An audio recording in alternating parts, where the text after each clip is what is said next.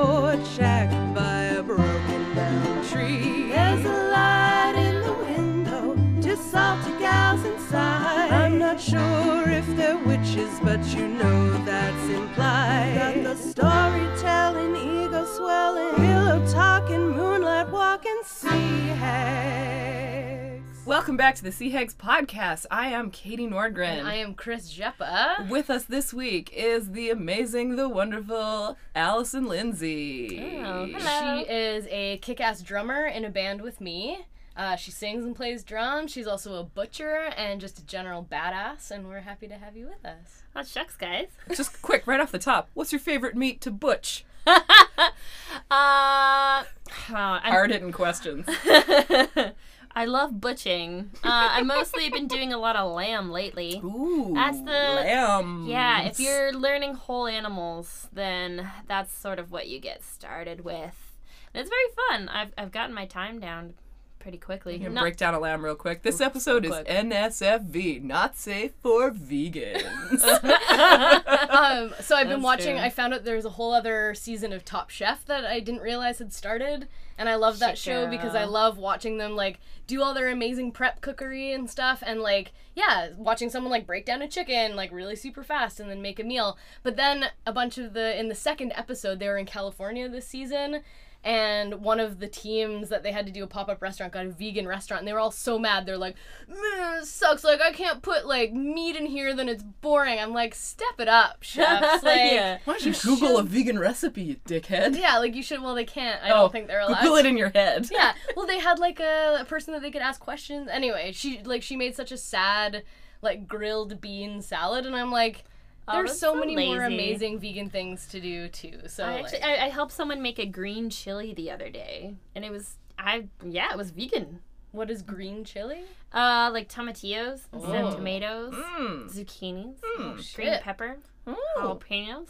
Jalapeno. So, like, all the green things? All green things. And then, like, a buttload of fresh herbs chopped into it. Nice. And I wanted to add lime zest. It didn't happen, though. You can't always get what you want. No, I'll just make my own. Yep. Yeah, fuck that person who wouldn't let you put lime in the super green chili. Make it extra green. Yeah. But anyway, so what I don't know what I was saying, but it's just, like, it's really cool to see people, like, do good things with meat.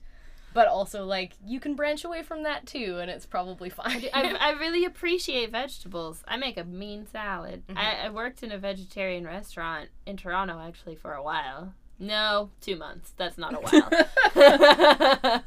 But damn, did I learn how to make a salad. Actually, I was a vegetarian for, like, 10 years when I was younger. Why did you go into, or how did you change? That sounded very accusatory. Why did you go... What happened? What vegetable hurt you?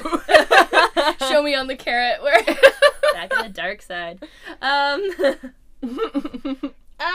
Because I'm a millennial and I couldn't You're a wishy-washy find fuck. any work in the field that I went to school in. Which was? English and fine arts. Yep, me too. Impossible. So when I was trying to find a job at an art store, I would like one art, please. And yeah, there's a really discouraging experience in there where one of the employees was like, everybody working here are like actual working artists full time. This is just how we make extra cash. Like, oh, okay, cool. And then I just walked by a butcher shop, the Healthy Butcher in Toronto. I was like, you know what? That's artish. That's kind of sculpture. That's meat art. I could try that. Wow. And, I mean, like, it was a long time before anybody let me cut anything. But, yeah, you work your way from the bottom up. Started from the bottom, now we're meat. Yeah. Yeah. I am meat. And now my nickname is Sweet Meat. That's... Wow. So how long have you been butchering for? Butchering, I guess is the proper term. I guess, the actual meat cutting has been really important the part. actual butching.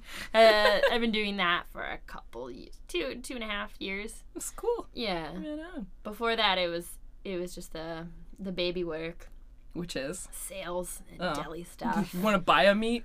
Yeah. Yeah, Fuck. I have to learn how to talk about and describe meat before they'll even let me This do one's got anything. nice marbling. Learn about things before you actually practice those. Bullshit. I just wanted to immediately like have a chainsaw for an arm and like a machete and just hack. That's a good time. That's how it's done. I'm pretty sure that's how it's done. I am an expert. It's the South African way, anyway. Whoa. Never explain that statement. It's better as a mystery. On Top Chef, they were talking about like rack of lamb lollipops as he was like cutting them out because you can like do it on the bone with like a little chunk on the. So many of those today. It looked really difficult, and he like the guy on the show was having trouble, and his buddy like came over to help him do it. It's really easy. So that guy was an idiot. Yeah, he was a dummy. He was not a good butcher. No, it was Valentine's Day, by the way. Oh yeah, it's Valentine's. I guess rack of lamb this year was a really big thing for people. I saw. Why? I wonder. So many. You just cook a nice dinner. You can make it look real pretty. When you love someone, you want to feed them a child animal. Yeah. The tenderest of animals. Really? But a lot of people are like come in and they're like, oh, no, I don't eat veal. Can I have some lamb? They're even cuter than baby cows. You guys, it's the same thing. It's, like, we don't sell white veal. It's red veal. It's pastured. It's different. Okay. Yeah. Really? I don't think I used to have veal so much as a kid.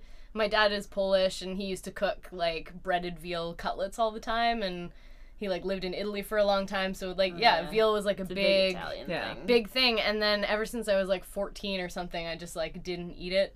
And then when I see it in a restaurant, I'm like, oh, that might be. And then I was like, no, baby cow. It's a weird designation. I can eat grown-up cows, no problem. Yeah. I mean, also, yeah, white veal is like a lot worse than red veal. You know, that's the kind where they like don't let them move so much. Oh no. It's more like conventional. Saddest life. But like, I mean, a lot of like, you know, the more, let's use the term, what do you call it? You're the butcher. Yeah. when you're not supposed to feel guilty about eating meat. Ethical? Ethical. Ethical veal. That's literally what it is. Yeah. Holy fuck. Wow. Yeah. Wowee. Sometimes I just forget real words, guys. 2-day hangover. Sustainable and ethical. Yeah. Yeah, Allison's joining us with a 2-day hangover. We're so grateful that she's playing through the pain and drinking a tiny, tiny little glass full of wine. The hair of a very small dog, a little Pomeranian good. tuft. Oh dear. Oh my god, my stomach has turned into the stomach of a child. Oh no, he can only eat chicken fingers and french fries. Oh, goldfish and applesauce. Oh, it's a that very bad? small child. Yeah, toddler. Grapes cut in half, maybe. Cheese if it's cut into stars. Oh no. No. I had a weird cow adventure a Oh. couple months ago where my partner and I were driving around looking for good fishing spots because it was salmon season, and we went out to Chilliwack, and we wound up like seeing on Google Maps that there was a road that accessed this riverbank. So we drive down it, and it's an active dairy farm. And so we go down, we're like, I don't think we're supposed to be here. And then we kept driving, and then we turned this corner, and there was all the baby cows, like, in little areas, like, away from everybody. And then this farmer came out and was like, what are you doing here? You can't be here.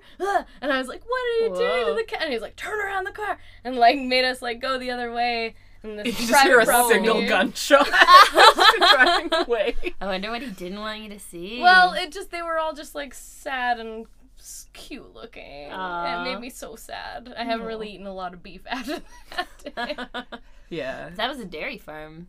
But then all the little cows were separated, so I mean, maybe Oh, not. it's sad. I'm getting sad, guys. Oh, I'm so getting sorry. sad about. Oh, Okay. it's fine. I'm a grown That's up. fine, I 'cause can I'm- deal with my own emotions. I was gonna say ethical veal are like males that are born into the dairy industry Right. because they don't have use for them. Yeah. But They could try. I don't think I'm proving anything right now. No, except for the whole like, oh, we really want to pat ourselves on the back about the things that we put into ourselves, don't we? I mean, food-wise. And otherwise. And probably, otherwise, too. probably ethics play a big role. I've justified a lot of things in my lifetime, you guys. Oh. I I can justify almost anything. Drinking wine after a 2-day hangover? Yes, ma'am. Perfect. So, you have been butching for 2.5 years. How long have you been drumming?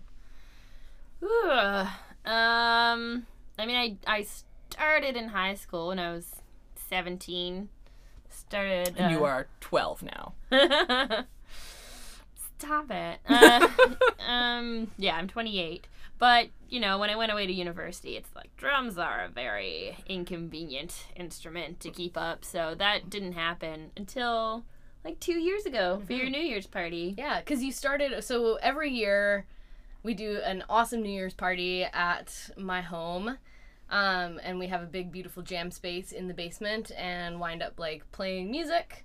Mm-hmm. The origin of that is another story for another day, perhaps, but we've been doing it for now 5 years, I guess, and we all just get together as friends that play songs, and it's so fun. We just basically, like, fun. Everyone just picks a bunch of cover songs, and then everyone learns them, and we just have a big old jam. Everybody chips in, we all learn. It's very stressful, but damn it, it's worth it. It's, you basically cram learning a whole bunch of, like, cheesy 80s and 90s songs for a month, and then you put on a big show, and then it's just over. Yeah, it's like a winter band camp for adults. Yeah. It's exactly what it is. I love it so much. I was really kind of sad to not actually participate in the music part this year. But you were our sweet MC. Yeah, until I, like, you had to pull me away from the microphone and, like, put me on a couch.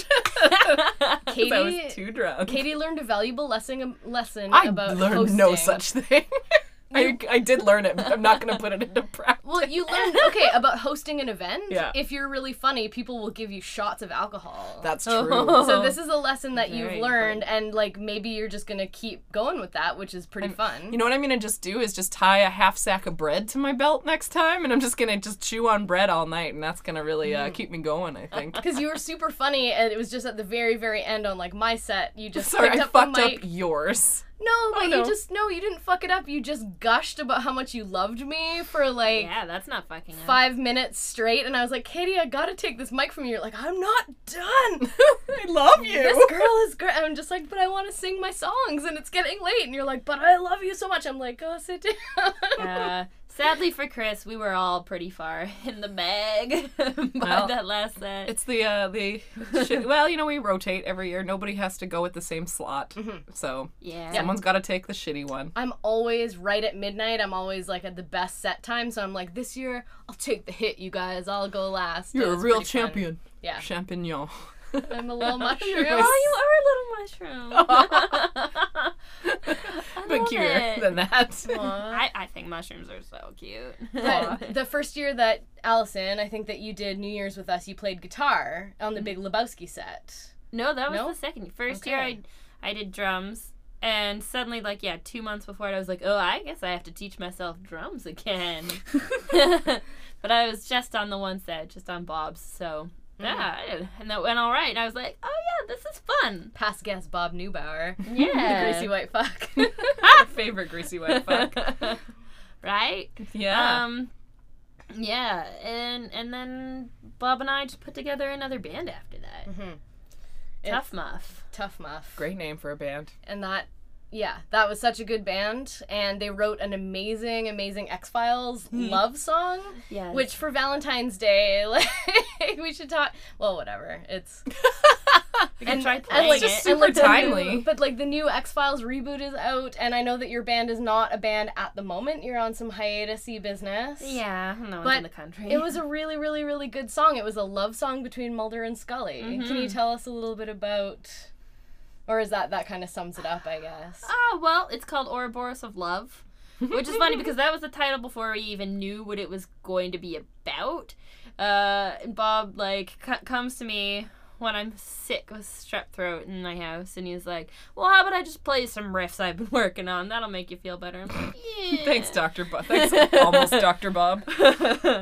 And he starts playing this song, and it's basically House of the Rising Sun, but that doesn't matter. We couldn't tell him Everything is something else, right? He's like, I don't know what it's going to be about, but I really want to call it Ouroboros of Love. I'm like, what's an Ouroboros?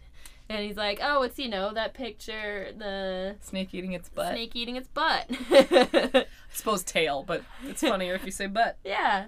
And I'm like, oh, you mean Scully's tattoo from that bad episode of The X-Files. That's one of 2 or 3 episodes I ever actually saw. The other one was when they make a golem. Or there's like a golem in the episode. You've only seen a few episodes of The X-Files? I know, yeah. I find that very surprising. Me too. That was like Don't such I a look big part exactly of my like that? Like the demographic of that show? I know, it's weird. It's super weird. That's because you know that when you start, you'll get sucked in. I watched the first episode a little while ago, and then I was like, these are very long, and there's so many of them. Yeah, that was back when there were like 20 episodes of a show per season. Oh, does it taper off a little bit? Because just this new one, I guess, is a shorter reboot? Well, I just mean television in general, you know? Yeah, there's less syndication, less network shows, and so you're like, 13 episodes is normal now? Yeah, there's like 10 Game of Throneses per year. Thank God there's no more than that. I would love it if there were so many more. You like it even though it's gotten bad? I really love Game of Thrones. Very apologetic. It's like it's like the Dorito of shows. Like you're like, oh, it's so bad. I just loved the book so much. I love the characters so much, and I just love like watching it come to life. Yeah. And then all the horrible stuff, I'm like, this does happen in the books. I just can skim over it and not picture it as graphically. And then also, it's more awful in certain parts and. In any case, it's so many people watch it, you can still discuss these problems with anyone, you know? As opposed to the X-Files, where it's like all the old episodes, you're like, but remember that one? Yeah, where they aired 15 years ago. The Carnival Sideshow one, where the guy was like putting nails into his head, and then there was like the Fiji mermaid, and... That was one of the verses in Ouroboros of Love is based on that episode. Humbug. Mm-hmm. Isn't that it's not they have like the Jim Rose circus on with like the Enigma with all the plaque pieces and like the guy the police puts a nail in his head. Yeah, the worst X-Files episode, which I loved at the time, is the black and white one with the monster, and he basically goes to different women's houses that have been, fumigated, so they're passed out, and he rapes them. Oh. No. Yeah. And then he ends up being the, sympathetic hero of the story in the end. No. It's very bad. No. I'm gonna have to look that up later just to be upset about it. It's the one with Cher in it. Cher is in an episode of The X-Files? Okay, it's not actually her. It's an impersonator, but apparently after she saw the episode, she was like, why didn't I do it? They should have called me. I should have done it. That's the worst impression ever. You just saw me do the hair flip thing. You're like, good enough. Nobody else can see it. It's so good in an audio medium. So every episode we have to be like, it's an audio medium. None of the things that we're doing are carrying across. Apparently she never actually does the hair flip. It's just something people attribute to her. It's just a way to get into the character. I'm sure she does it. She has long hair. Like Chad Michaels, a famous drag queen impersonator of Cher, on an episode of RuPaul's Drag Race, gets really defensive about how Cher doesn't actually do the Are you hair talking flip. about Brett Michaels from Boys? No. A totally different person who looks better in makeup. Sorry. Yeah. Better in makeup, but not a Cher impersonator. Chad Michaels got really defensive because everybody does the hair flip when they're doing a Cher impersonation, but he says she doesn't actually do that ever. And he would know. It's his job. Yeah. Chad Michaels. So good. Before we move on, I just want to put a pin in this beautiful X-Files song. The chorus is so good, and I heard Allison and Bob acoustically jamming this out, but when I saw it with the full band, it was this epic, beautiful thing. Do you mind just reciting the chorus? You don't have to sing it, obviously, but just the lyrics of it. Yeah. I'm putting you very much on the spot. If I can remember. So it goes, so why should we care if the baby is ours? Do you? The truth is out there. I just want to believe in you. I really love that. I just really love that. I just want to believe in you. And we sing you to the X-Files theme. Yeah. You. And then Is there more? That was just basically the part where it's just like, the truth is out there, but I just want to believe in you. Like, fuck, man, lovely. it's so good. On that note of lovely romance, why don't we just do a little roundup about the week, because we're recording on Valentine's Day. Happy Valentine's. Happy Valentine's. This is going to come out way later, probably. Maybe not. Who knows? Oh, whatever. The order's up to us. People can re-listen to it next Valentine's. be like, wow, this is so timely. No one's going to do that. Yeah, so it's Valentine's Day. How's everybody's week been? Has it been romantic? Has it been not romantic? Has it been any kind of thing? Chris, tell me. Well, I've been working a lot. I'm back to working like very full time and just feeling kind of exhausted. My week started though with band practice with Allison and our friends Adam and Tom. And we got to perform in a really amazing jam space. Oh, beautiful. And the people that had been performing before us or rehearsing were the burlesque, like the Kitty Knights burlesque people. Oh, yeah. And so the whole room was like full of like glitter and perfume and feathers. And then we walked in. And, like, it's a huge room with a stage and huge mirrors on the walls and a lighting rig. And so we, like, plugged everything in and, like, had crazy lights on as we were jammed. And it was really, really fun. That was very fun. Should we do a plug?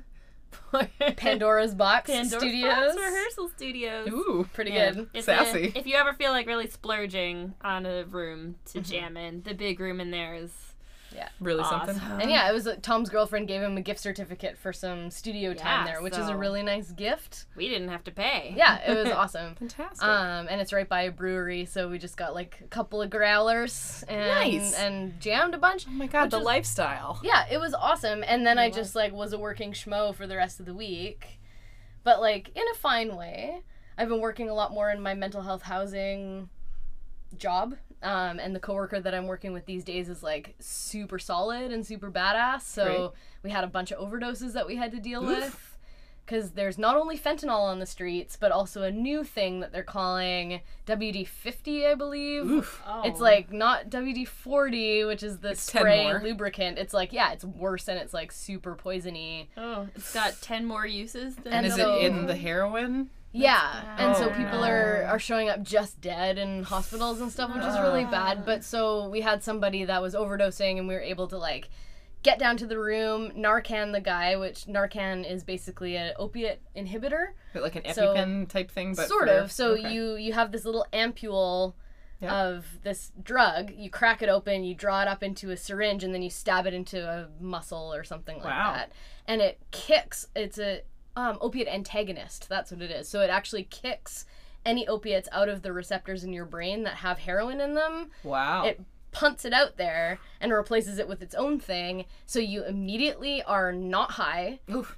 But like that means that you're in instant withdrawal. So usually people are in really bad moods when they come out of that. Yeah, and I usually bet. they come up swinging at you. So this fellow like came up, he's like, "Fuck you guys, I was having a good high." I'm like, "You were dead?"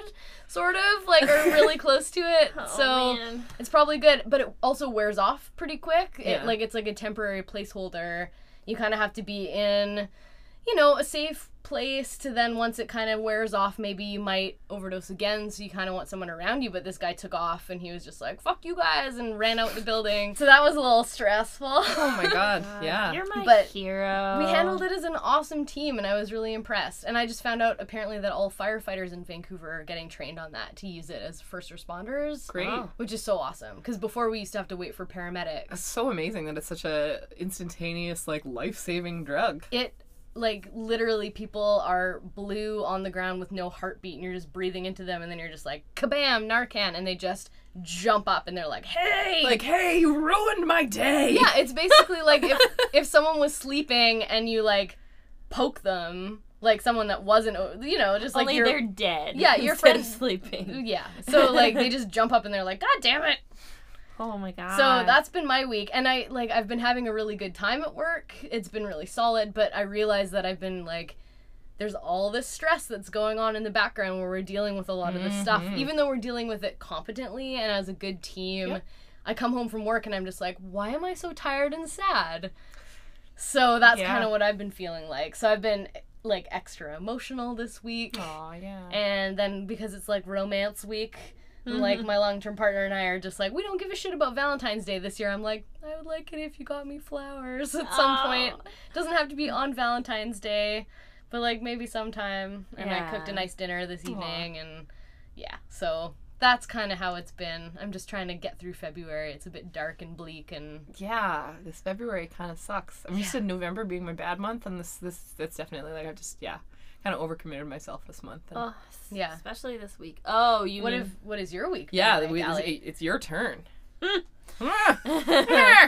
She says. Oh, let's see. I should have thought about this ahead of time. Well, I mean, yeah, the 2-day hangover, that's been a chunk of it. And that all came about, Friday night when I went to see Moon Age Daydream. Oh, that's our friend Tanya Gosnack's David Bowie tribute band. Yeah, and I saw her before. It was amazing.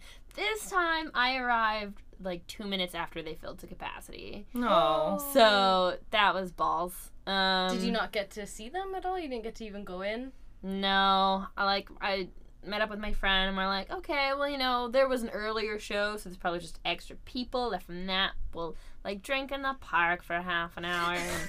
And when we That's come such a back, we'll Vancouver thing to be like, we can't get into the venue, so let's go to the cold beer and wine store and drink in the park. Yeah. I mean, yeah, it was right there. What venue were they at? Fairview. Oh, okay. Mm-hmm. And yeah, when we came back, there was just even more people waiting. Oh, boo. So, yeah, no. That was a bust. I sort of saw her from outside. The worst part is that, like, later on I texted her and was like, I'm sorry I missed your show. I tried to go. And she's like, I could have let you in. If you're friends with the band, like, they could open the escape hatch in the back or something like that. Why I play music to have these, like, little rock star connections. Yeah. We were talking about this today where it's like, I've been involved in so many different musical projects and, like, awesome experiences where it's like I've played on the stage at the Commodore with Amanda Palmer and the Dan Band with my friend Jessie where we got beers thrown at us, and, like, I've played at, like, all these different crazy venues that now I'm just like, I cannot stand being just in the audience. It makes me really grumpy. Or where it's like, I have to wait in line? I fucking played here. I have to pay $9 for a beer? Yeah. Don't you know I'm friends with Tanya?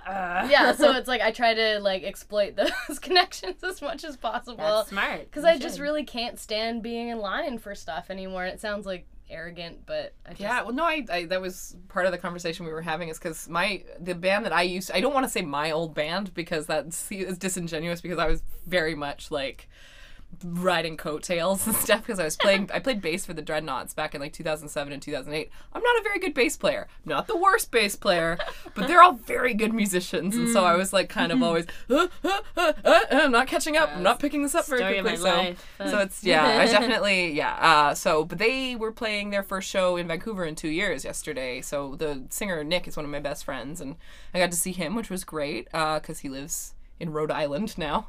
But I came back to do this show at the Rickshaw with the Skimmity Hitchers and some other bands, and they sold the capacity. It was like 700 people were there. But I was not going to go. Like, even though, hey, I love you and these were good times in my life, but I don't want to be in a room with 700 people and listen to punk music. Yeah. I just can't. I'm so old. Do you know what I did instead? This is my week. I just hung out with my spouse and we ate sushi and we watched TV shows like At Midnight and Elementary and Miss Fisher's Murder Mysteries.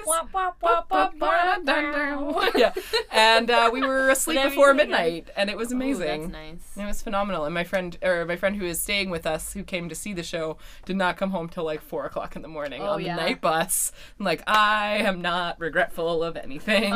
Dude, that's the worst part about like being in the dating scene, like me. I mean, I love this like online dating shit. It's so convenient, but like you just go to bed so late all the time. Yeah. Do you go for like coffee dates, or if you want to escalate it, I guess you go out? Yeah, I don't know. Listen to me. Coffee What do you dates- do? I This want to go out and dating have fun. thing. I guess coffee's fun, but I not. like to It's have like elaborate nights out. Yeah. The shameful tiki room and such. Nice. That's a very good date spot. Yeah. Especially if you don't know what it's all about and suddenly someone's ringing a gong Yeah. to the left of your head. Mystery bowl. Mystery It's bowl. so eventful. It's there. amazing, actually. What is the Shameful Tiki Room? It's on Main and 25th or so, like 28th, I guess, is the cross street, and it's Yeah. you would miss it if you walk by because the windows don't actually like look in. Uh-huh. They're boarded up, and you go inside, and it's like full on tiki lounge. They have massive, like crazy selection of cocktails. The food's all kind of like Polynesian, Hawaiian. Really good, and you can get group cocktails. So you order a mystery bowl, and it's like $25, and 5 people drink out of it with big long straws, and they bring a gong Yeah. every time. Please sponsor us, Shameful Tiki Room. Just Oh give my us God. one of those cocktails, and we'll talk you up forever. Cocktail. If you're thirsty for sponsors, I won't say the comment that I was gonna say. Which was? Mononucleosis. Hey, I already had mono. Yeah, I'm me fine. too. Let's go All share right, a let's mystery go. bowl.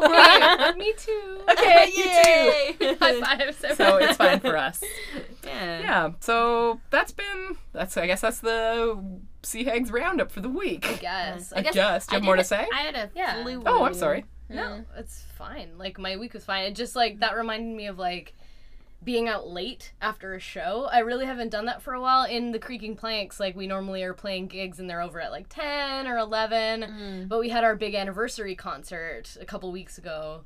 And I just wound up getting home at, like, 3 in the morning.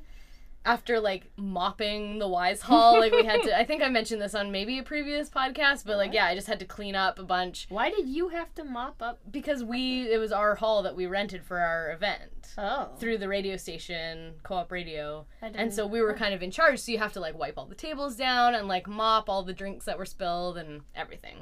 Yeah, they don't have staff there for What that. an so. interesting venue. I Yeah. mean, that's fine. Because Yeah. it's a do-it-yourself kind of vibe. But It's a so cool then place. I got home Yeah, at like okay. 3 in the morning and I was like, I'm still raring to go. And I'm like, I remember that I used to go to someone else's house or have an after party or people would come over to mine. And it's like, that is how I would wind down from a gig. So I Yeah. literally just like sat at home and just like drank wine until like 6 in the morning watching TV. Wow. Because I just was so hyped up from this amazing show that we did. It's And so, like- so many endorphins. But those kind of lifestyle things go together where it's like you play a show, you feel so good, you're so hyped up, Mm-hmm. and then you just can't sleep for a while. Yeah. So then you just party until late. And I just kind of missed having people to do that with because everyone else in the band was like, I have small children, I have my partner, I have this and that, I'm going to all go home. When I got home, my partner was asleep already, and so I was just like, I guess I'll just be here by myself watching television. Yarn it up. Yeah.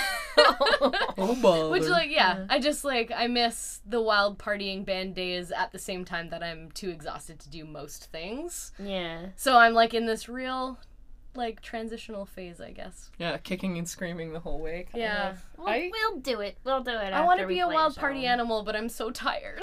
That's so We have to exhausting. schedule our wild partying. Like, I think I can do like one dumb late night, maybe a fortnight. I was gonna say a week, and I was like, no, that's Yeah. overestimating it. I'm just like kind of terminally low key these days. I can't manage. Terminally low key would be an amazing, like, album name or something Yeah, for my next smooth jazz album that's coming out soon. for your comedy record. Oh yeah, I guess that I should write that down. Scribble, scribble, I didn't write anything down. Yeah, no, I'm just so.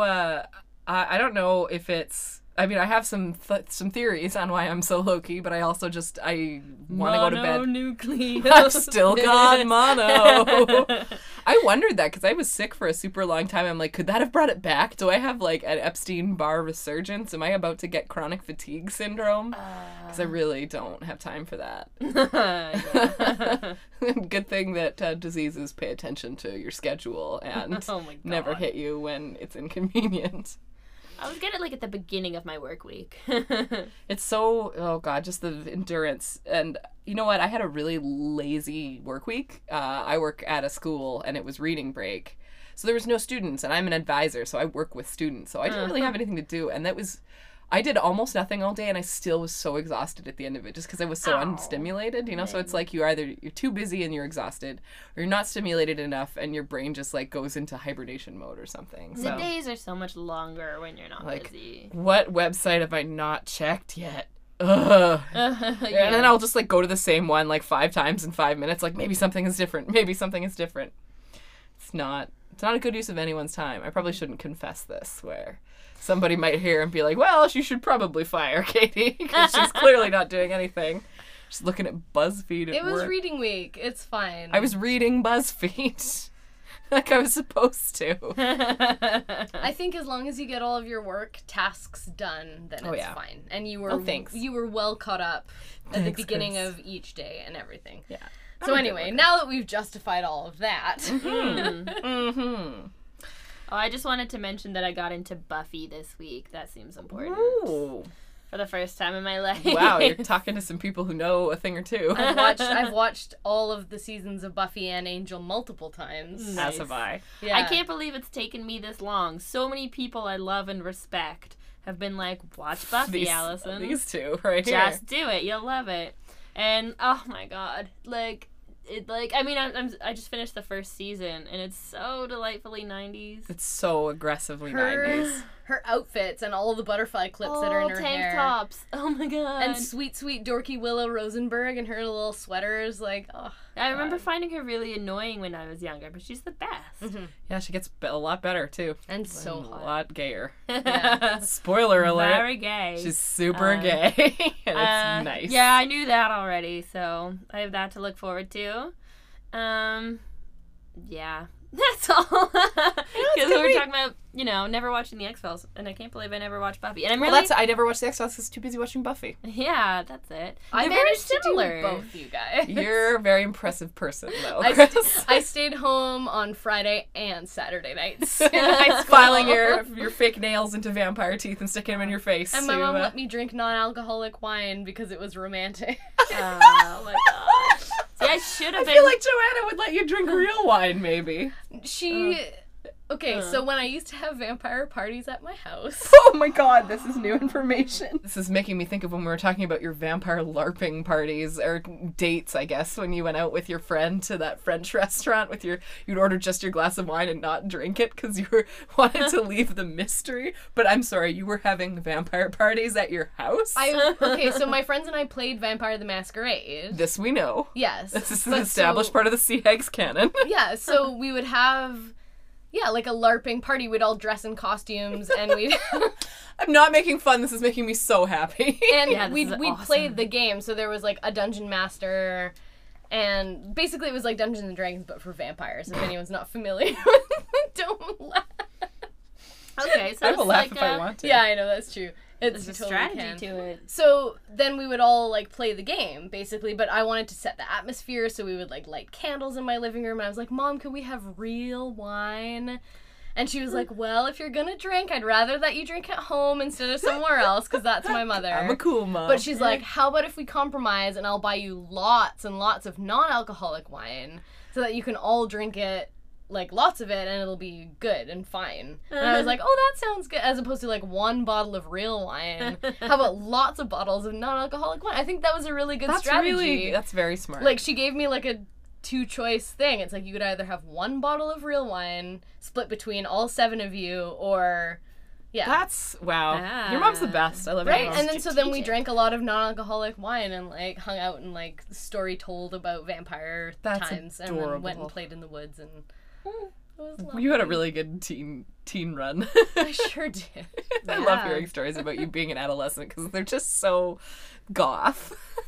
But my sweet darling mom texted me for Valentine's Day. Aww. I was saying she's just getting into texting. she's say eggplant emoji. No, emoji. Not even emojis. She's got a flip phone. She's just learning about emoticons. Oh, so she sends emails from her, like, Microsoft Outlook with, like, the colon bracket smiley face, and it turns it into a smiley on your Microsoft email. That's so cute. So she thinks that is now a sufficient response. If I say, oh, thanks, Mom, I love you, she'll just send back a smiley face. That's cute. It's really cute. But now she'll text me and she just was like, happy Valentine's Day, my Valentine, I love you so much, like at noon on Friday, and I was at work and I was like, My mommy. It was really cute. That's so and cute. it just like it got me thinking about Valentine's Day and like parent-child like love, which is sweet. I'm just like, I don't think Valentine's Day is for moms and daughters. Like, we have Mother's Day and we have my birthday and we have other stuff, but No, like, your mom just has so much love. It has to come out at every possible opportunity. Yeah. She's the most energetic and affectionate person. The most Valentine's love I've gotten has definitely been from my mom. Care packages and stuff. I'm like, my mom. Brenda. I love Brenda. Brenda My is... mom's name is Brenda. What? That's Oh my crazy. God. That's amazing. Yeah, no, Brenda, oh, she loves me. She absolutely loves me. But the idea of her sending me her care packages are her sending me home from her house before she goes on holiday with a bag full of like half-used groceries.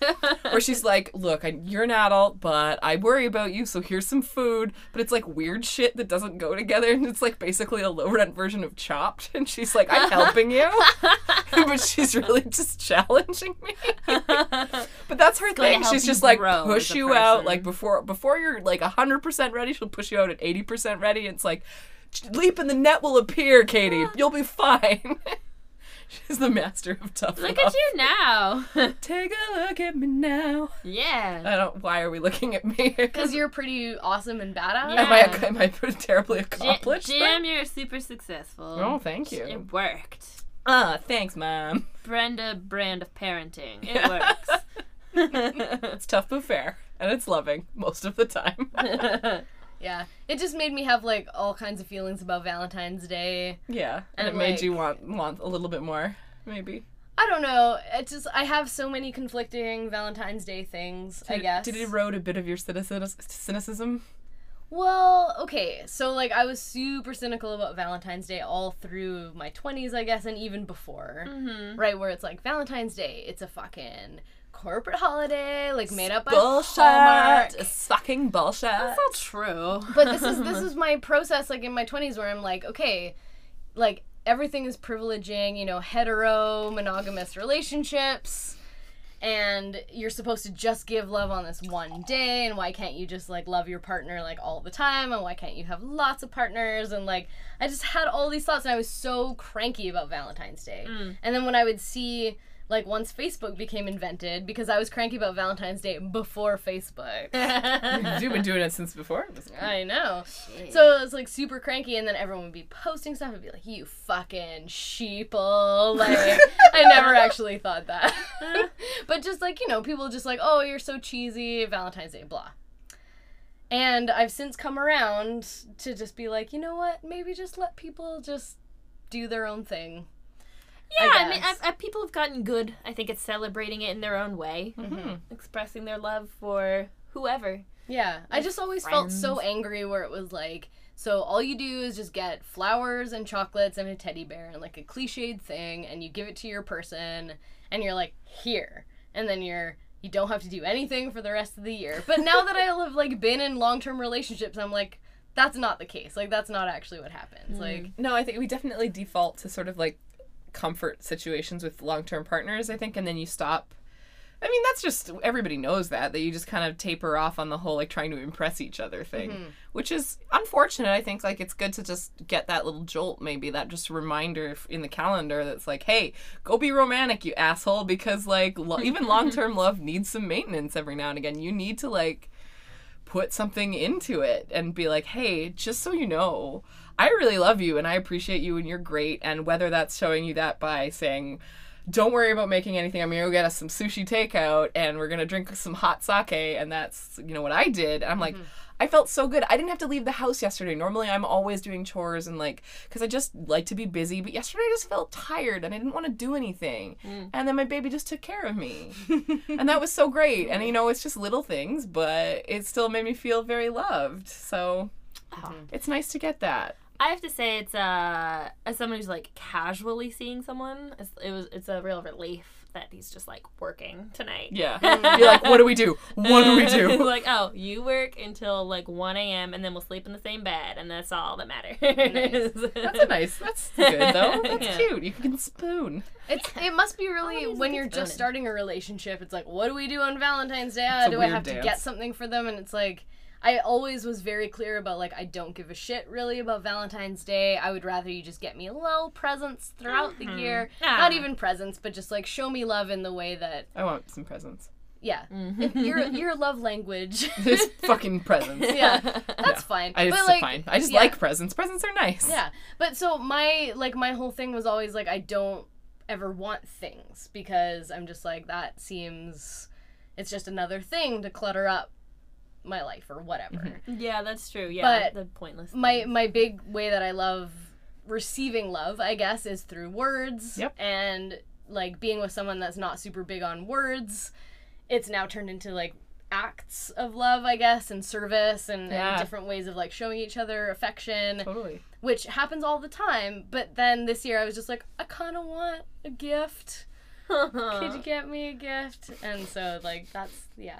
Yeah, I think that the type of gift is really the important thing, because if somebody bought me, I saw this amazing video that my friend posted on Facebook. It was like Chola's opinions on Valentine's Day. So it's like these two really cool like Chola women from LA who they're like, okay, this bear, this is bullshit. You don't get anybody this stupid ass bear. I was like, True. tell it. But the other girl Not was an like, 8-year-old. the other girl was kind of like, I don't know, I think it's pretty cute. If you get me a stuffed puppy and I'm yours forever.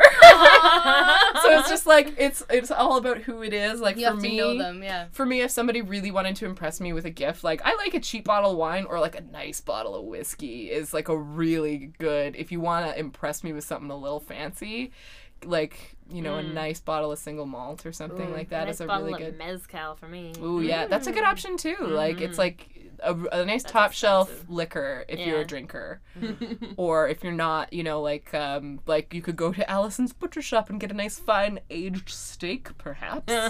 Yeah. Do you have anything with some nice marbling? So many things.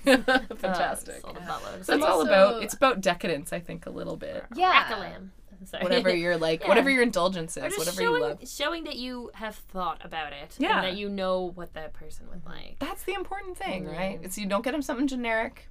Yeah. So that's what I think really bugged me about Valentine's Day because it felt generic where it was like, okay, I got flowers, chocolates in a cart. I'm done. Check mark, check mark. It's like, well, that isn't very thoughtful. I'm gonna pay you back with some missionary style sex. Like, check, check, check. Yeah. We're good for another month. So I think, just showing love and affection. So our friend Hillary, who sings the theme song to our beautiful podcast, she wrote a whole bunch of love notes to all of her friends today, and it was so sweet. That's delightful. Where it's just like, hey, you, friend of mine, this is why I love you.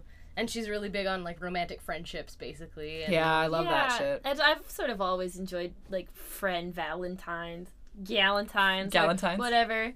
Palentines. More than, like, Gal an Palentines. actual couple thing. I like Palentines because it's not specific to Yeah, Yeah. it's lovely. I've made a lot of raunchy or silly Valentines for friends.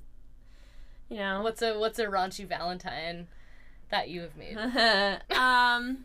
More creepy, really. It's just like drawing pictures of like really ugly dudes, and like I knew it was true love when I saw pictures of you dancing on Facebook. Things that could make you uncomfortable, but it's me, so it doesn't. Roses are red, violets are blue.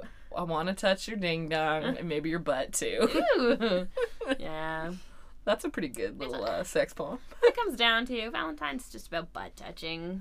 It's all about the butt touching. Yeah. I think that's really the thesis of our whole discussion is that it's all about the butt That's touching. what we're all getting at, right? Just so Allison and I are sort of like we're in a band that we're working towards with some people from Tough Muff yeah. and me as an addition, minus a few people. Minus We're- guitars. Yeah, there's no guitars in the band. It's And very so fun. We we're don't making play cello guitars. we're making cello be the guitar, which is Very very big interesting. guitar. And keys sometimes. There's lots of keyboards. Yeah. But we were thinking of calling the band Everybody Kiss. And that's kind of the philosophy. It's like, touch each other's butts and just kiss each other. Careful about that mono. Well, or don't. Or don't. Well, Just get it because it's inevitable. Yeah. so I wrote Get this it done and over down with. earlier. So if our band name is Everybody Kiss, our first album is Epstein Bar Resurgence. But is that a different name for mono? Yep. Yeah. Okay, I didn't know that. We could just call it mono epidemic, maybe. Oh yeah, Yeah. that works. Mono But then epidemic. it's like then you like actually master it so it's just mono like through one channel instead of stereo. Everybody Oh my kiss God. in mono. That's corntastic. Oh, I love love it. I love it. Listening to stuff in mono is so awful though. So maybe So we shouldn't. I mean, it's not worth it for the joke. We'll not just not good enough for the say lulz. that it is. Anyway, should we take a little break and then do you guys want to talk about David Bowie? Yeah. Because on a couple episodes ago, Katie was talking about how David Bowie passed away. And how I'm still super sad about it. I haven't been able to listen to his music again yet. Yeah, but we Alright. only just briefly mentioned it, and we're like, well, Allison loves David Bowie too, so let's maybe talk about Deal. him a little bit. So that's So- what we're going to chat about after the break. All right. We'll be right back.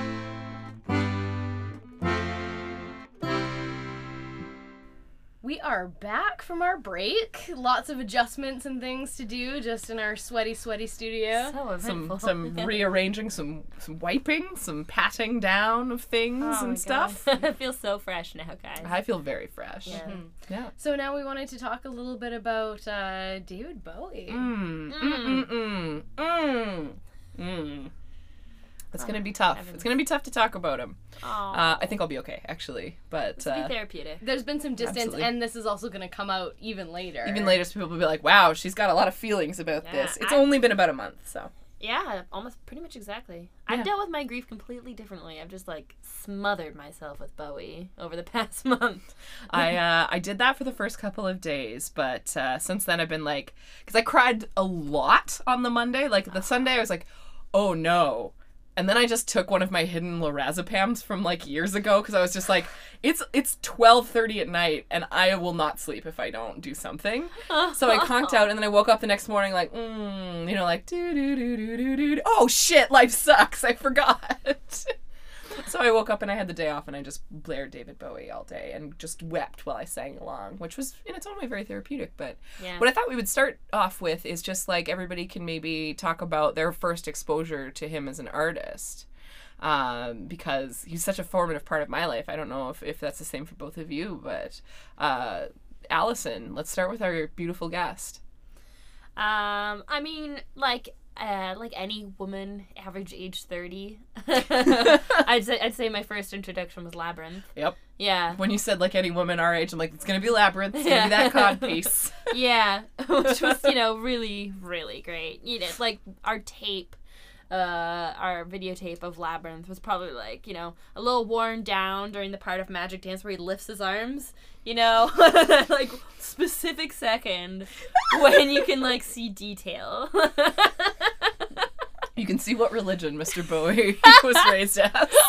Or just like what part of the world he Yeah, lived in. yeah, that's It's definitely very true. regional. There's Yeah. some regional stuff. Yeah. So I was aware of him and appreciated him for a long time, in those younger years.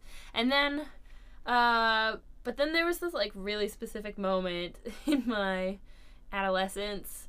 I think it was my first period. As any David Bowie story starts. I was on a family road trip. And, the McClare family road trips are just, like, really hard-ass. They're, like, it's not about, like, seeing the sights. It's about getting the fuck there. So, like, very few breaks, just really powering through. And I was experiencing this new kind of pain that I had never conceived of before. Oh. And I'm like sitting in the back of the van. We're like a 6-person family, so it's very crowded. And I'm back there with my eldest sister, and I'm just like writhing around. She's like, "Here, take my Discman." And I go through her collection. I'm like, what is Bowie like outside of Labyrinth? And I just put on the best of Bowie's from the 70s collection. Wow. And I hear Ziggy Stardust. I'm like, oh, it's this song that I've heard on the radio. I fucking love this song. Wait a minute. Bowie is so ubiquitous. Yeah. And like, oh man, he has so many different sounds going on, and this makes me feel so comforted and better. And yeah, it was a very important moment. Oh, that's beautiful. Yeah. That's so lovely. And after that, yeah, I just kept listening to more and more. I couldn't get enough. You just were you menstruating the entire time? Or? Well, it hasn't stopped. Oh, Lord. Yeah. How about you, Chris? It's the ubiquity of David Bowie that you speak of. Mm-hmm. Whatever. Like, I definitely remember Labyrinth, but I definitely remember hearing, like, on any classic rock station, there was always, Changes and Ziggy Stardust and Space Oddity. Space Oddity. I just knew those songs. Yeah. And I didn't really realize really who did them afford them. because it sounded like different people. Yeah. So I didn't think that there was any one artist. And then when I learned that it was the same person that did all of that stuff, I thought that was really cool. And it really honestly wasn't until we started doing our New Year's that I really got into David Bowie, because then I had to learn the songs and learn how complicated they actually were and learn how to sing all the different parts and all of the different harmonies. And it was lovely. Like, the first song that I really knew was Heroes, because Oasis covered it. And I was a big Oasis fan. Understatement of the century.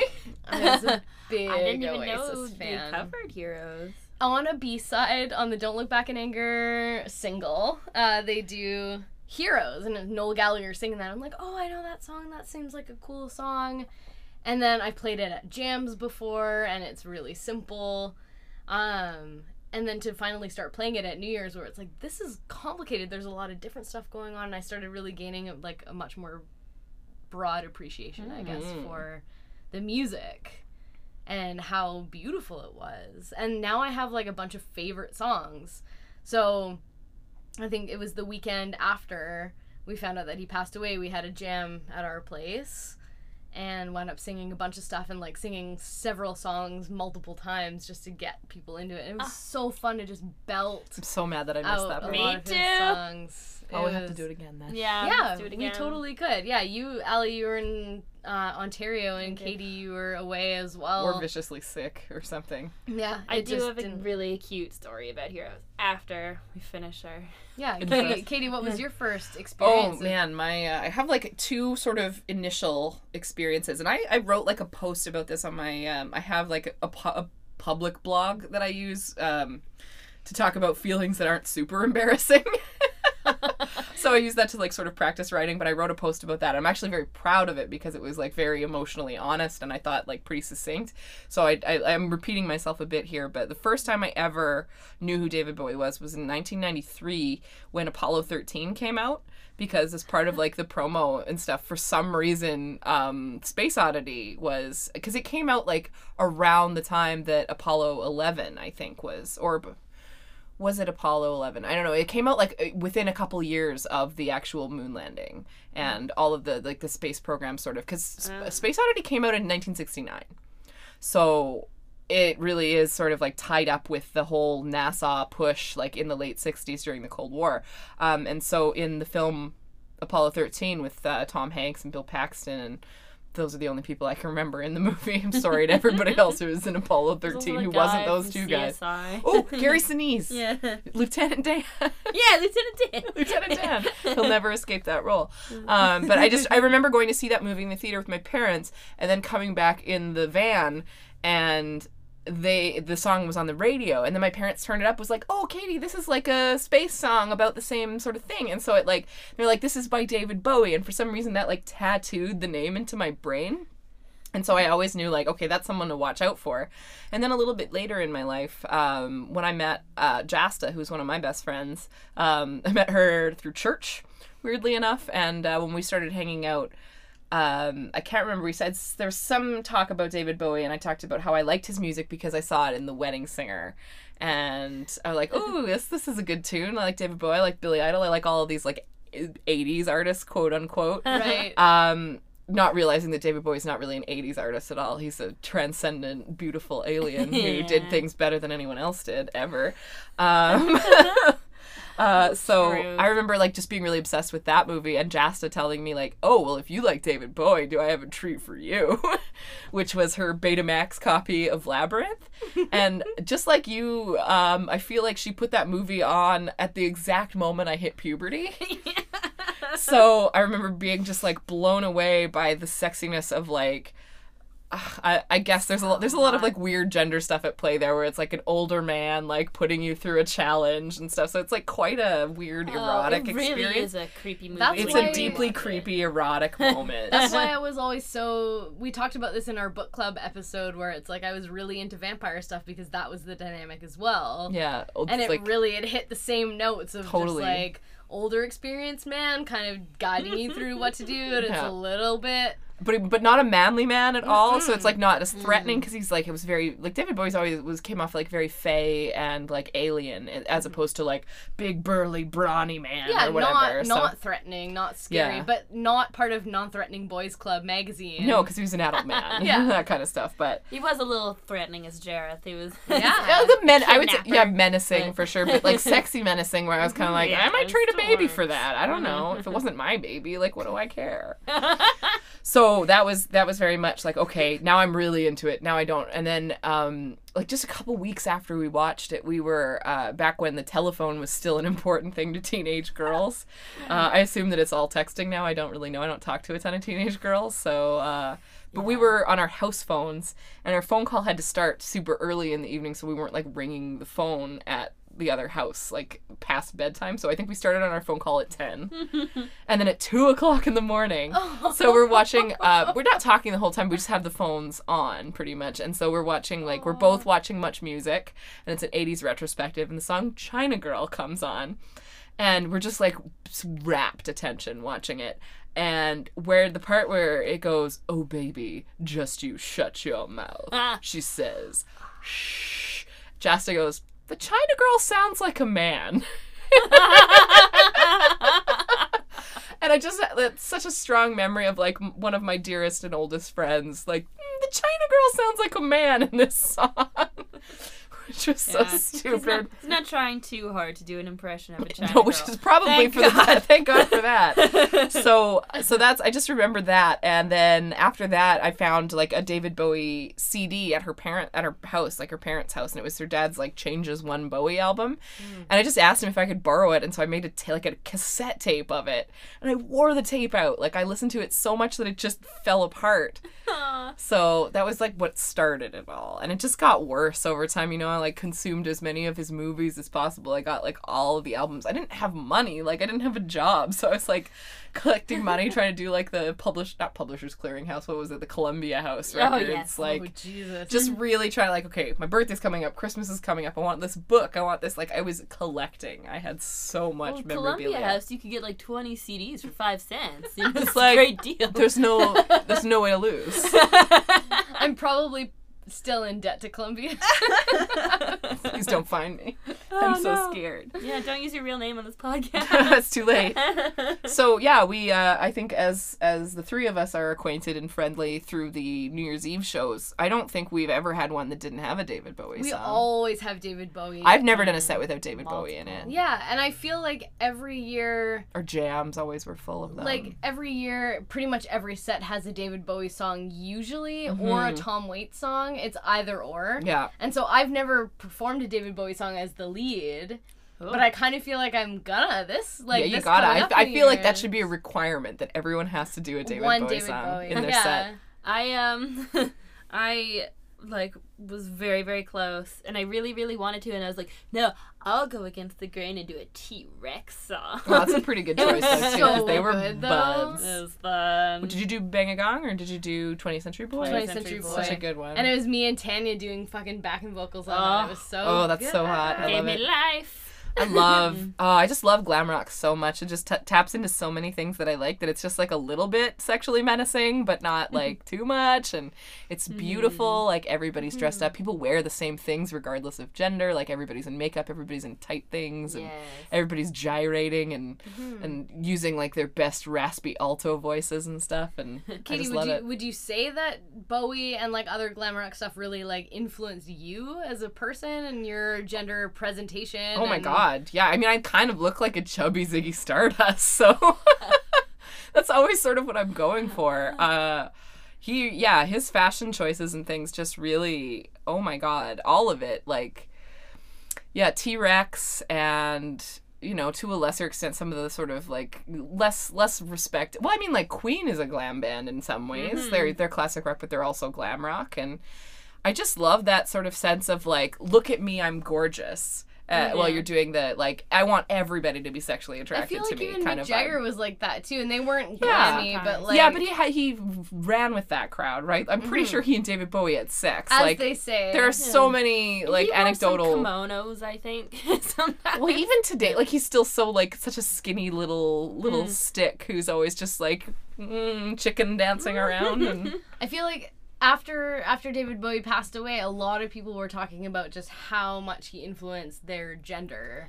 Yeah. And how much, like, the one song about, like, Rebel Rebel, where it's like, she doesn't know if you're a boy or a girl, was so important to them. Where it's like, it's fine to not know, and it's fine to just be in between, or it's fine to not be anything. It's fine to be ambiguous. It's a great message to have when you're younger. If you're, confused about your gender or sexuality, and you're like, yeah, maybe I just don't really have to define it, and I can just rock it out.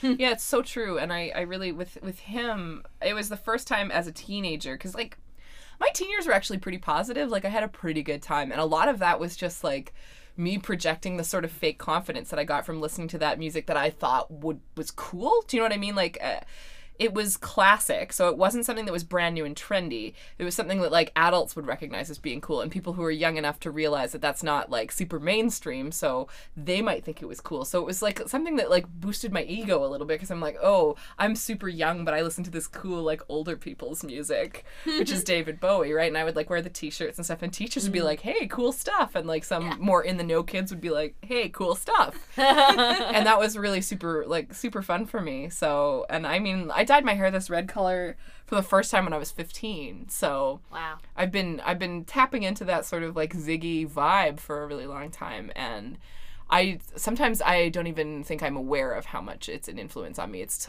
seeped into my unconsciousness, and it was so truly important. Like if I think too much about it and think like, oh my god, I can't believe he's dead, then I get really, really sad about it. So, and that's like, that really makes me wonder, like, I've noticed that a lot of people were kind of trying to discipline other people's reactions of grief when he died, because he was such a popular artist in that, like, you kind of had to love the music that he made. You didn't have to be your thing, but you had to respect it, kind of, because it was so influential.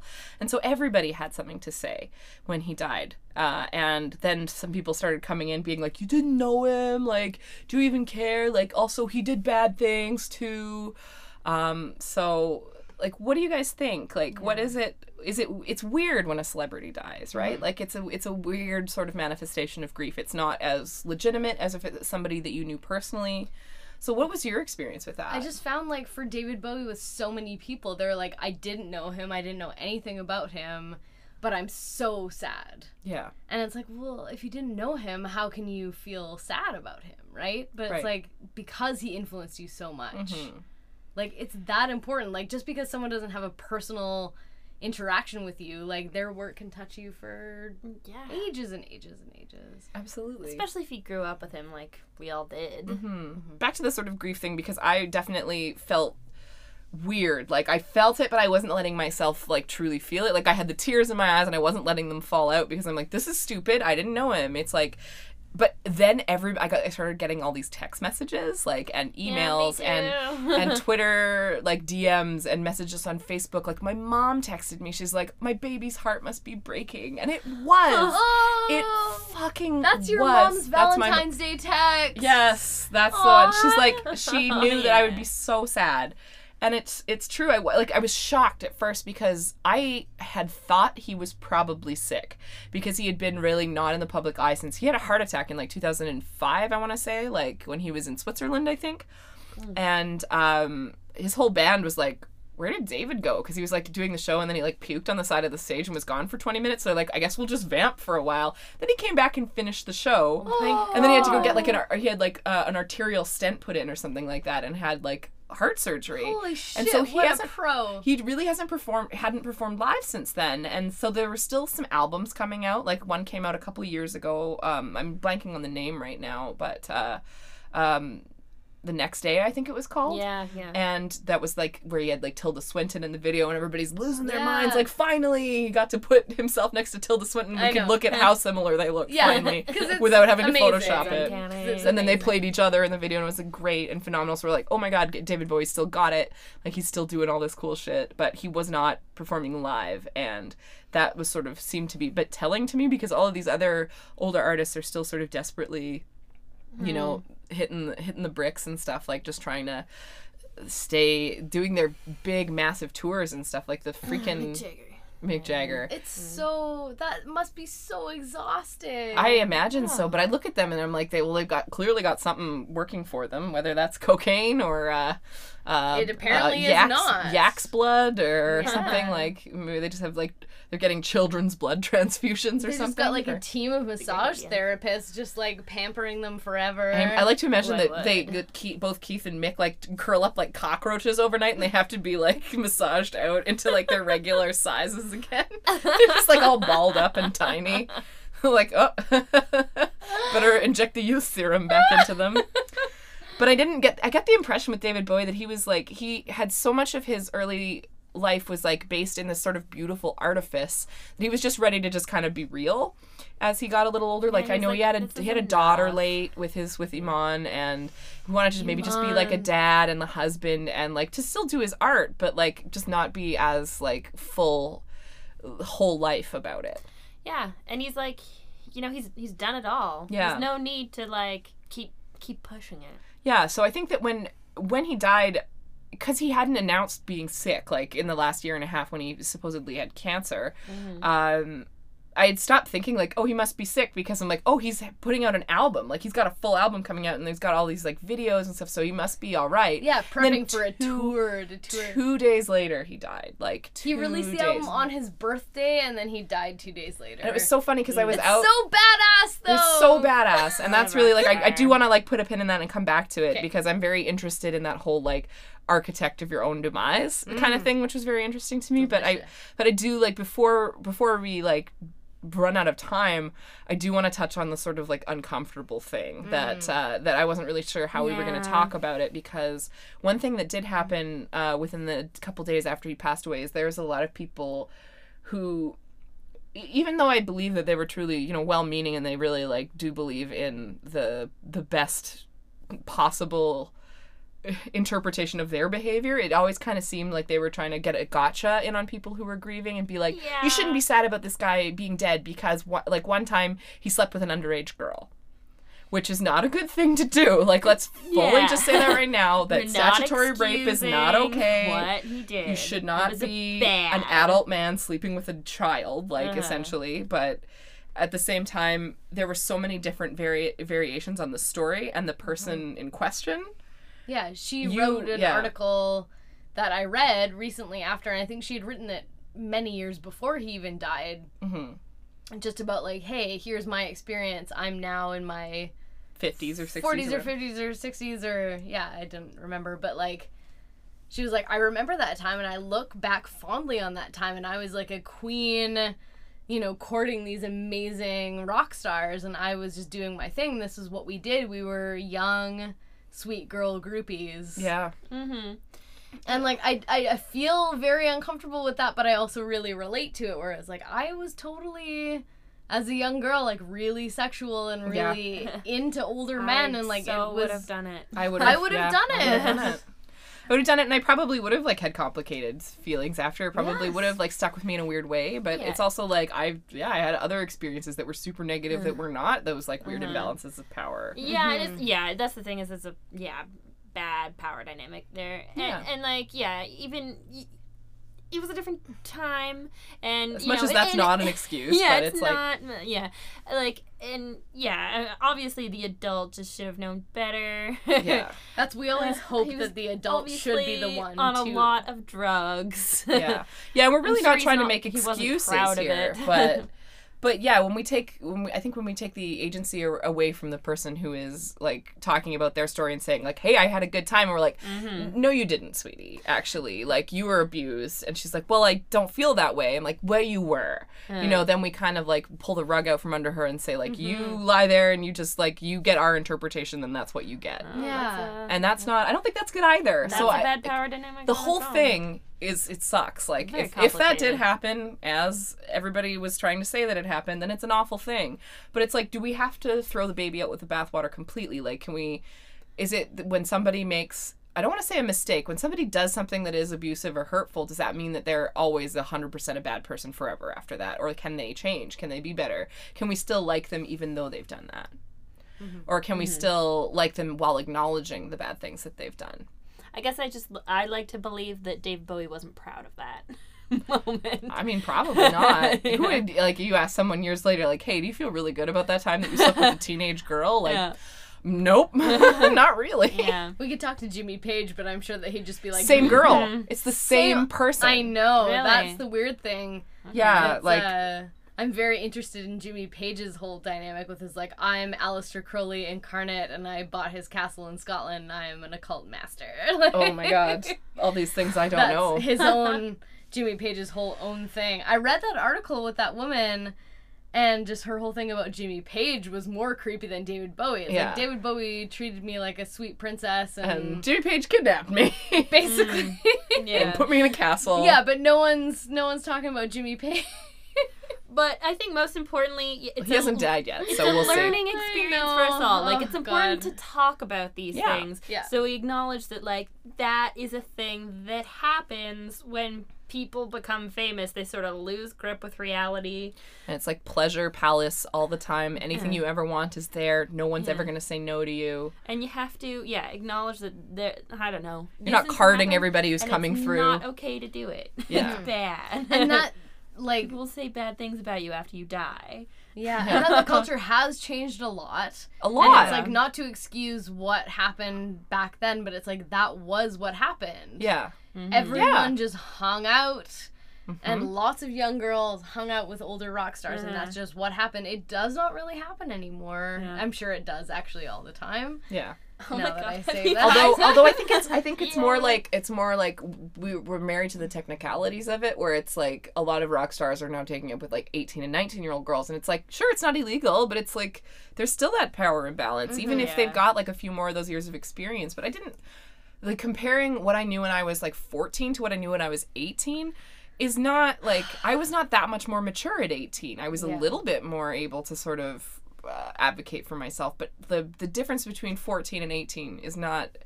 See, this sounds like I'm trying to defend it, and I'm not, but I'm also trying to like look at it from my own perspective as like somebody who had been like a young woman and had been very like interested in that kind of stuff and like would have gone for it, right? I would have gone So for it in a heartbeat. I'm speaking to that only from the perspective of somebody who used to be a teenage girl, right? Not in a like, let's defend it, let's make it so it's okay. It's kind of like, no, it's nuanced, right? Like it's really weird and complex, and it does make me feel gross when I think about it. But it's also like, what was I going through at that time? I was just a bundle of hormones. Like if someone had been like, hey, all the most gorgeous, amazing people that you put up in your locker, like they want to hang out with you and spend time with you, I'd be like, you can't see me, but I'm doing a very rude gesture right now that just suggests, come at me, bro. We can see it. You can see it. It was very splayed. I will say that much. So yeah, so there's no, I don't think there's an answer to that. Like it's a complex thing that we can just leave as this weird murky thing that made it very difficult to sort of wholeheartedly grieve for me, because people were really, really eager to like inject and be like, hey, the person that you loved and who is dead now and you're very sad about was a very bad person, and you need to just stop feeling sad and start feeling bad. Especially when they people just came with it like right away. I'm Yeah. like, give me a moment, okay? Please. Give me like a couple I days. know it's not cool, but like, Yeah. let me just absorb this. Let me just be very sad for a bit. Yeah. It's tough. Yeah.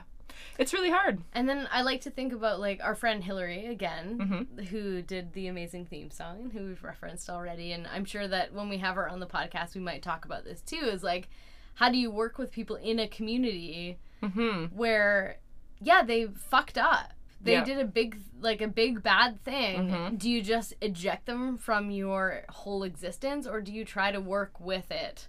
Yeah. And it's like, we don't have the luxury to work with David Bowie to try to, like, let's deconstruct how you slept with that 15-year-old girl in the 70s now. Yeah. Right?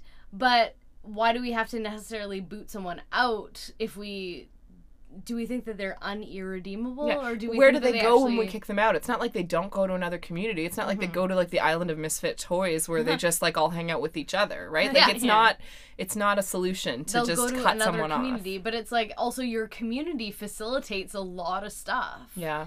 Where just one person kind of being predatory, like, a bunch of people probably should have stepped up to do something, but they didn't. Yeah. So it's not all in that one person either. It's very, again, like you said, it's very nuanced. Yeah, and there isn't an answer, and I really, like, want to keep saying, like, I'm not trying to make that all okay, because it's not. But at the same time, it's like that is one part of this massive diagram of someone's life who is a very important artist and who has done a lot to make my life better and your lives better, and every music fan. There was so much that he brought to the table musically and theatrically that I don't think anybody else has ever been his peer. But that's me coming from the perspective of, like, a total Bowie freak. Yeah, but it's true. Like, I've never seen a celebrity death have such an impact. No, I haven't either. You know, I don't think that they're... I'm trying to think of, like, when they're... Like, Princess Diana was obviously a different kettle of fish altogether. Yeah.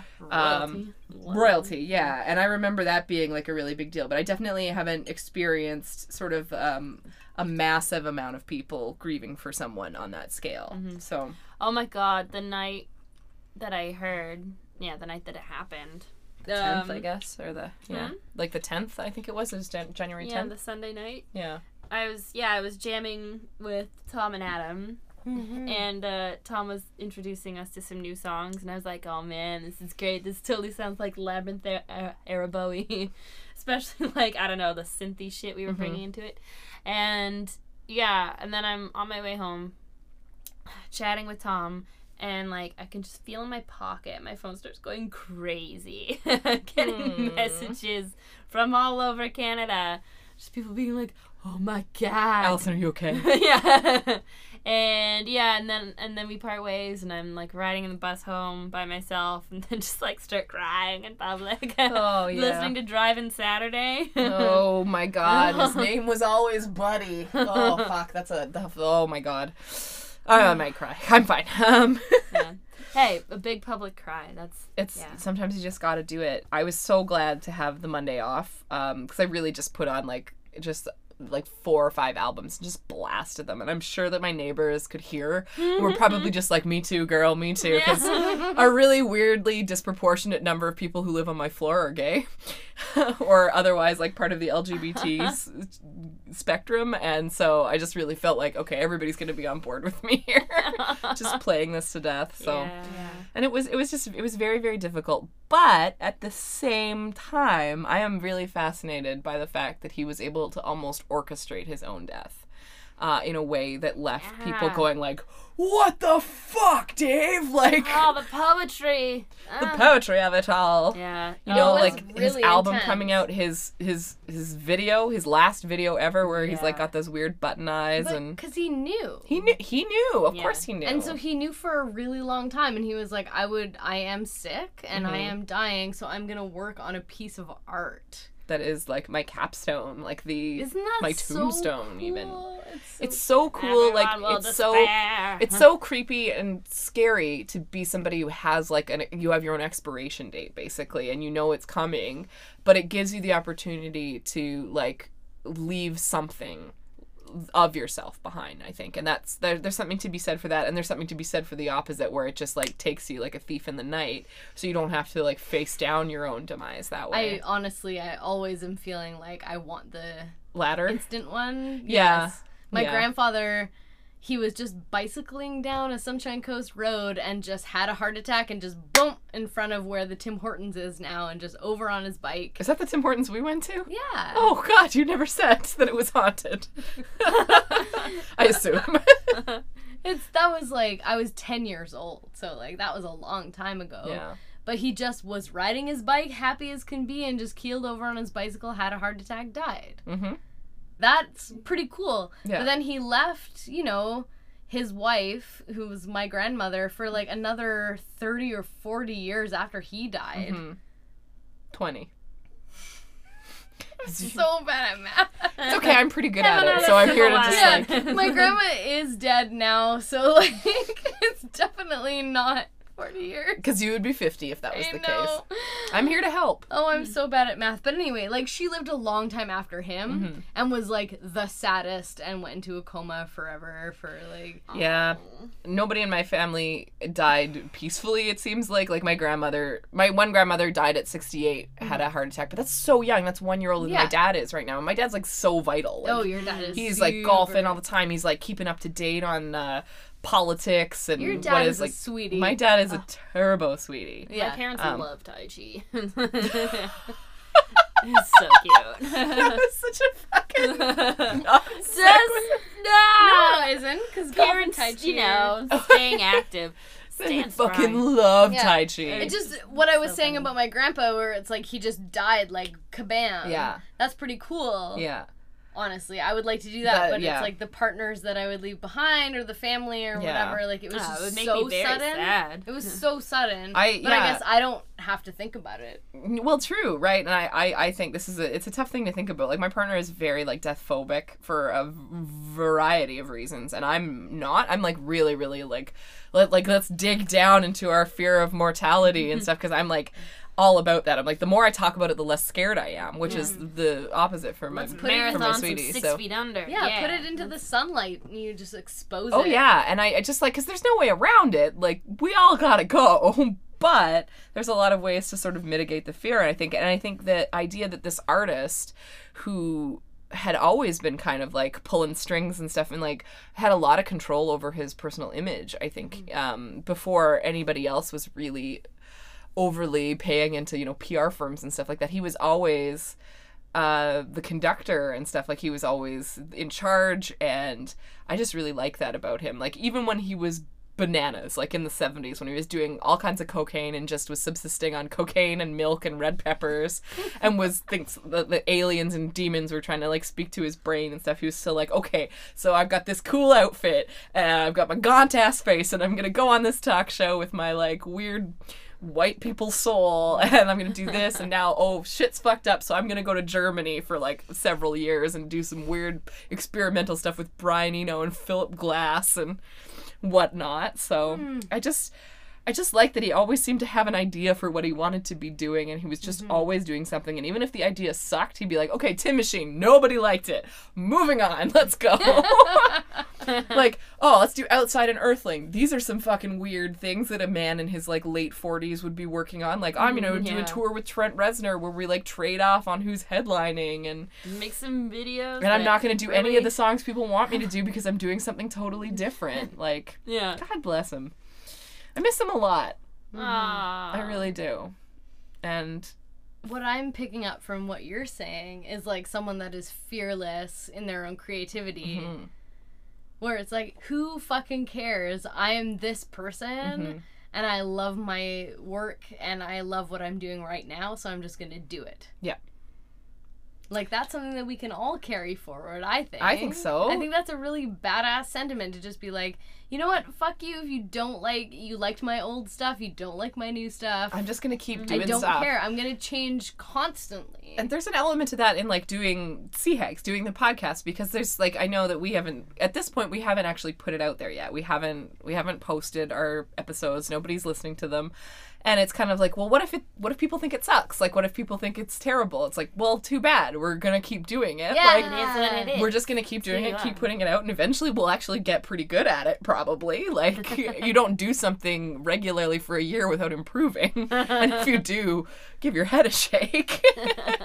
So it is kind of inspirational in that regard, because it's like, well, maybe this will be our Tin Machine, but maybe it won't be. Maybe it'll be our Rise and Fall of Ziggy Stardust and the Spiders from Mars. Like, who's to say? You don't know until you do it, and he really did it. So that's what I think about David Bowie. Hooray. Maybe I'm ready to listen to his music again. And just weep constantly. Was this a cathartic thing Yeah. for you, Katie? Because, like, I feel like you haven't gotten a chance to really speak about it. Are you making fun of me? No, I'm not. I've just been babbling for like the last 10 minutes. No, I feel like this is super important because you wrote about it in a beautiful way, but, like, I don't feel like you've gotten to really express it. There is something about it that it is sort of like David Bowie was kind of like a spiritual figure for me, because I discovered him in my life in earnestness around the time that I was like going to church on a regular basis, which I was doing. Wow. This is weird because my family's not religious at all, but I started going to church because I was very lonely and I didn't really have a lot of friends, and I was looking for people to kind of just like, people who had to be nice to me.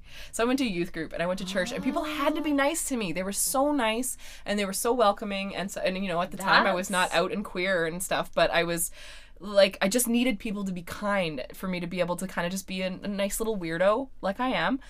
And so that coming up kind of like, okay, this is learning about David Bowie, who is like, was his old stuff pretty visibly queer, pretty visibly weird, and not at all to do with Jesus, really, except for in the most, you know, base symbolic ways.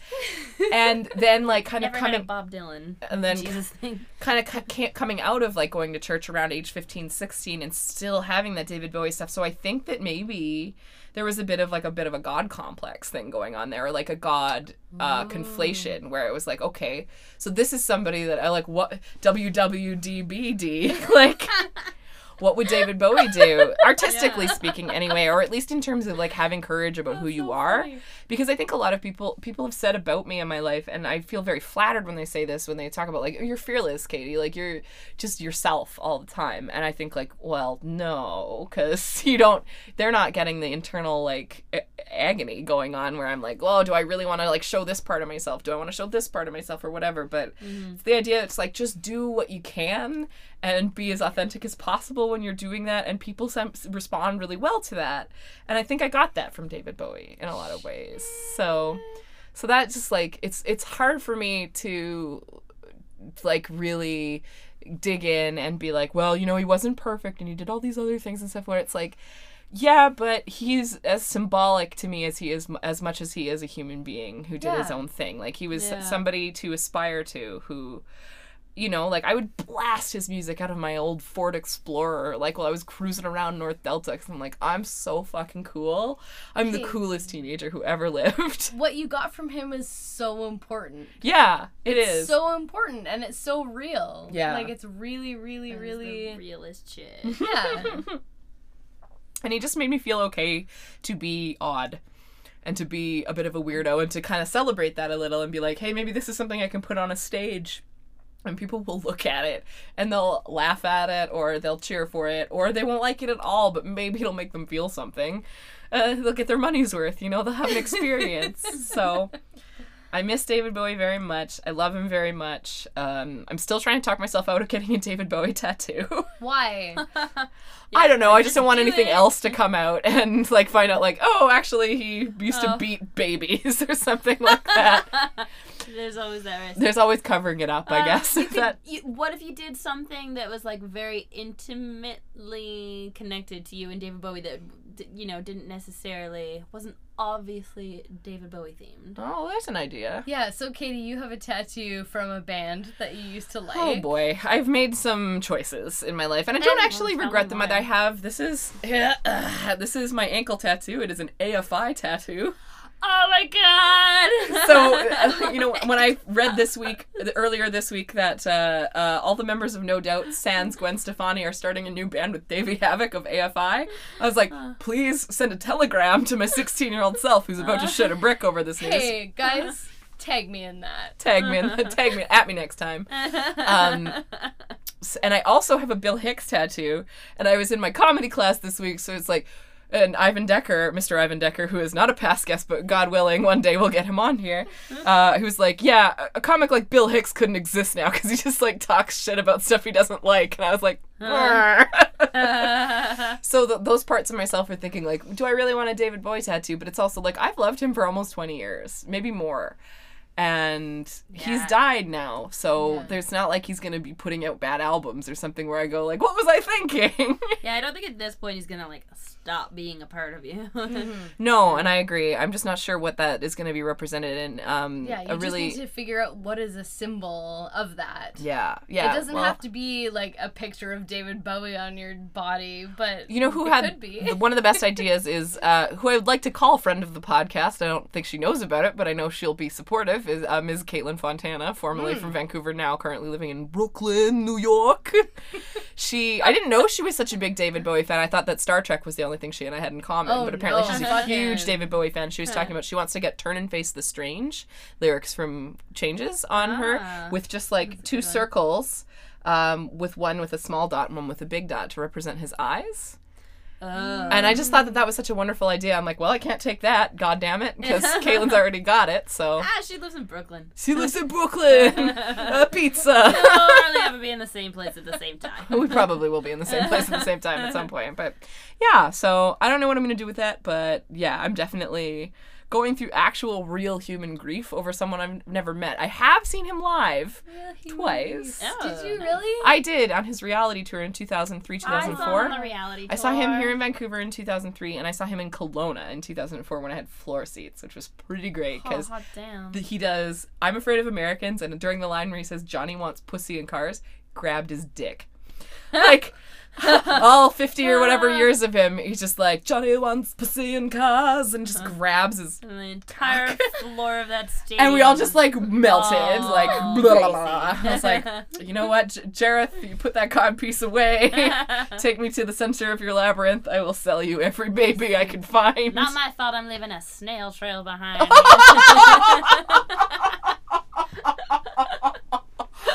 Oh, Allison, that's vile.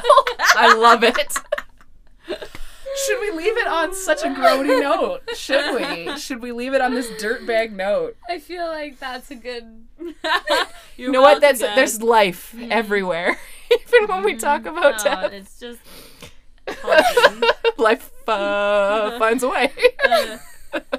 Was there anything else we were gonna talk about? You know what? We hit all the points. I feel really happy about talking about people that have died, as how are we gonna live on in their legacy? Yeah. Right? So it's like, if David Bowie is very much about like, do what you want. Yep. Fuck everyone else. Fuck the like, haters. But kind of literally too. Like, please sleep with everyone.